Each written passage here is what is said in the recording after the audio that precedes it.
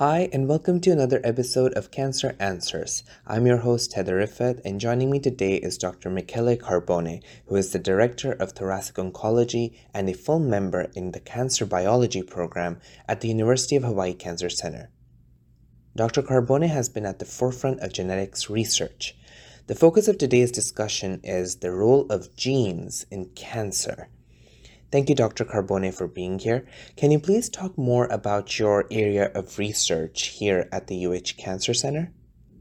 I study how genetics influence our risk of developing cancer. How is that our genes modulate this risk? And how do our genes actually influence the risk of us developing cancer? Because you focus on this particular area of research. So how does that work? Well, cancer is a genetic disease. So the reason that we get cancer is because some of our genes become, as we say, mutated, which means they don't function anymore the way that they are supposed to work. Now that happens because we age. And the only way to prevent it would be not to age, which is not an option that anyone would choose. So what happens is that every time that the cell divides, you accumulate a couple of mutations. So by the time you are 50-year-old, you have about 50,000 mutations per cell. So if some of those mutations occur in the wrong place, then the cell can become malignant. That's one reason. Another possibility is that some people are born with a mutation into their cell, with a mutation of a particular gene that we call tumor suppressor genes, which means are those genes that if they don't function, then you can get cancer. So if you are born with a mutation in those genes, then the chance that you develop cancer is much higher or can be 100%, depending on what gene you have. And then you have to consider the interaction between the genes and the environment. Yeah. Because that interaction modulates the amount of genetic damage that you accumulate during life. And so that's how cancer develops, but then by your genetics and by what the environment is doing to your genes or together with your genes. Right. And the environment also influences whether you will get cancer because of that interaction with the genes that it has. So what can we do, individuals do, to reduce the risk of developing cancer because of our mutated genes? Well, we cannot do anything to prevent the genes accumulate mutations because they will. But we can slow it down or decrease this risk by limiting exposure to those environmental carcinogens that can cause cancer, or protecting yourself against that. Limiting means you don't smoke and you don't stay close to people who smoke. That we can all do. The sunlight is the most known and most potent carcinogen that there is. You can't avoid to be exposed to sunlight. We live in Hawaii, it's a beautiful place, but it's a good idea to put sunscreen and protect yourself because otherwise you're going to get cancer for sure. Yes. Okay. And what new discoveries have you been able to make about genetics in cancer here at the Cancer Center, working here in Hawaii? Here we discovered a new disease. This disease that we discovered here in Hawaii is called the BAP1 cancer syndrome. And this is caused by an inherited mutation. Inherited means that those affected by this mutation are born with a mutation of this gene that is called BAP1. We discovered that because we were studying an epidemic of cancer in some families, and they had a very high incidence of cancer, and the question was why they get cancer and why they get these particular cancers. They were mesothelioma, that is the cancer that is of the membrane that surrounds the lung, melanoma, and renal cell carcinoma. Why so many people in this family are getting this cancer? And we discovered that all the people who develop cancer were born with a mutation of this gene that is called BAP1. That was in 2011, and now there are hundreds of families, or thousands of families that we have in contact around the world who has this condition. So the BAP1 gene it's found predominantly in a particular sex, for example, a male or female, or is it more found in in males or females?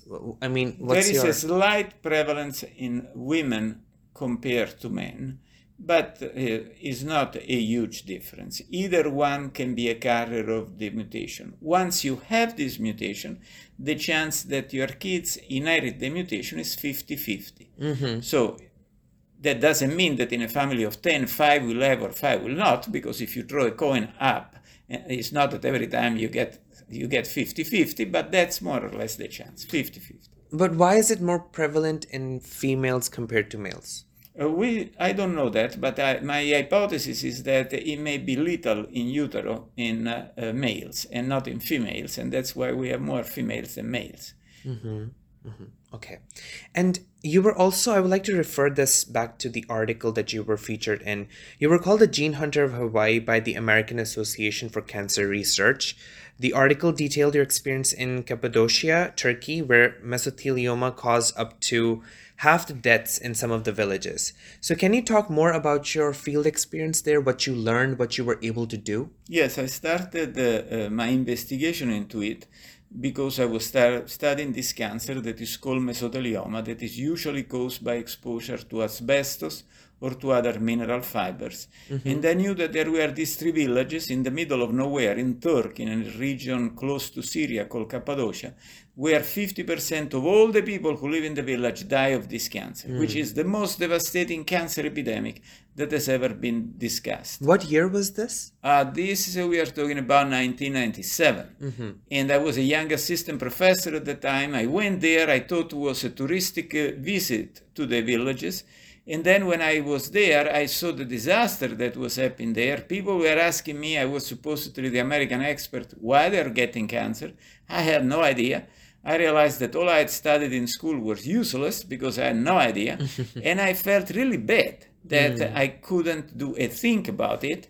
So when I came back, I told my chairman, Ken McClatchy, Ken, this is what I'm going to do now. I'm going to find out why these people get cancer. I'm going to help them out. Initially, they thought that was a crazy idea, and Ken tried to discourage me, telling me I would have died of the disease there, but he meant well, not bad. Anyway, I went there and I studied this disease initially on my free time, because that was not part of my job, so I spent my vacations there. And then I started getting grants, and we demonstrated that the disease was transmitted in families, and so that was a genetic disease.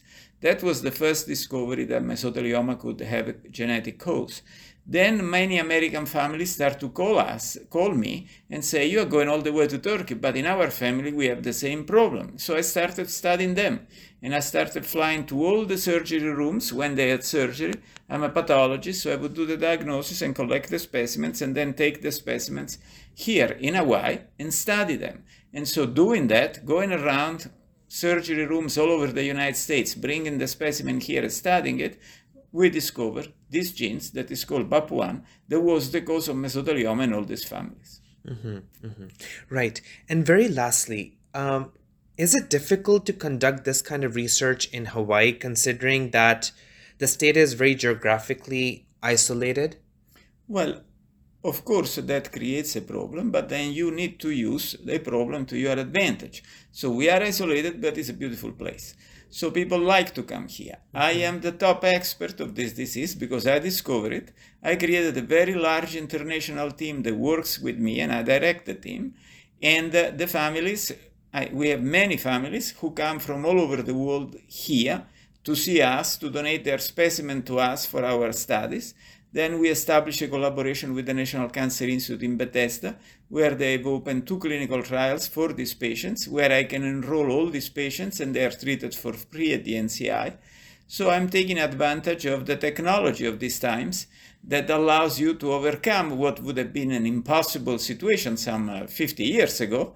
Today, between Federal Express, airplanes, and email, Zoom is possible to be at the forefront of cancer research for Hawaii, and this is very good also for the local kids, the students, the UH students who rotate to my lab to see that we have a team that is at the forefront of cancer research, that people from all over the world come to work with us, Nobel Prizes, top surgeons, everybody's coming here to work with us. So it creates a very exciting atmosphere here at the Cancer Center of Hawaii, which is leading from Hawaii, which is the reason that we built this cancer center.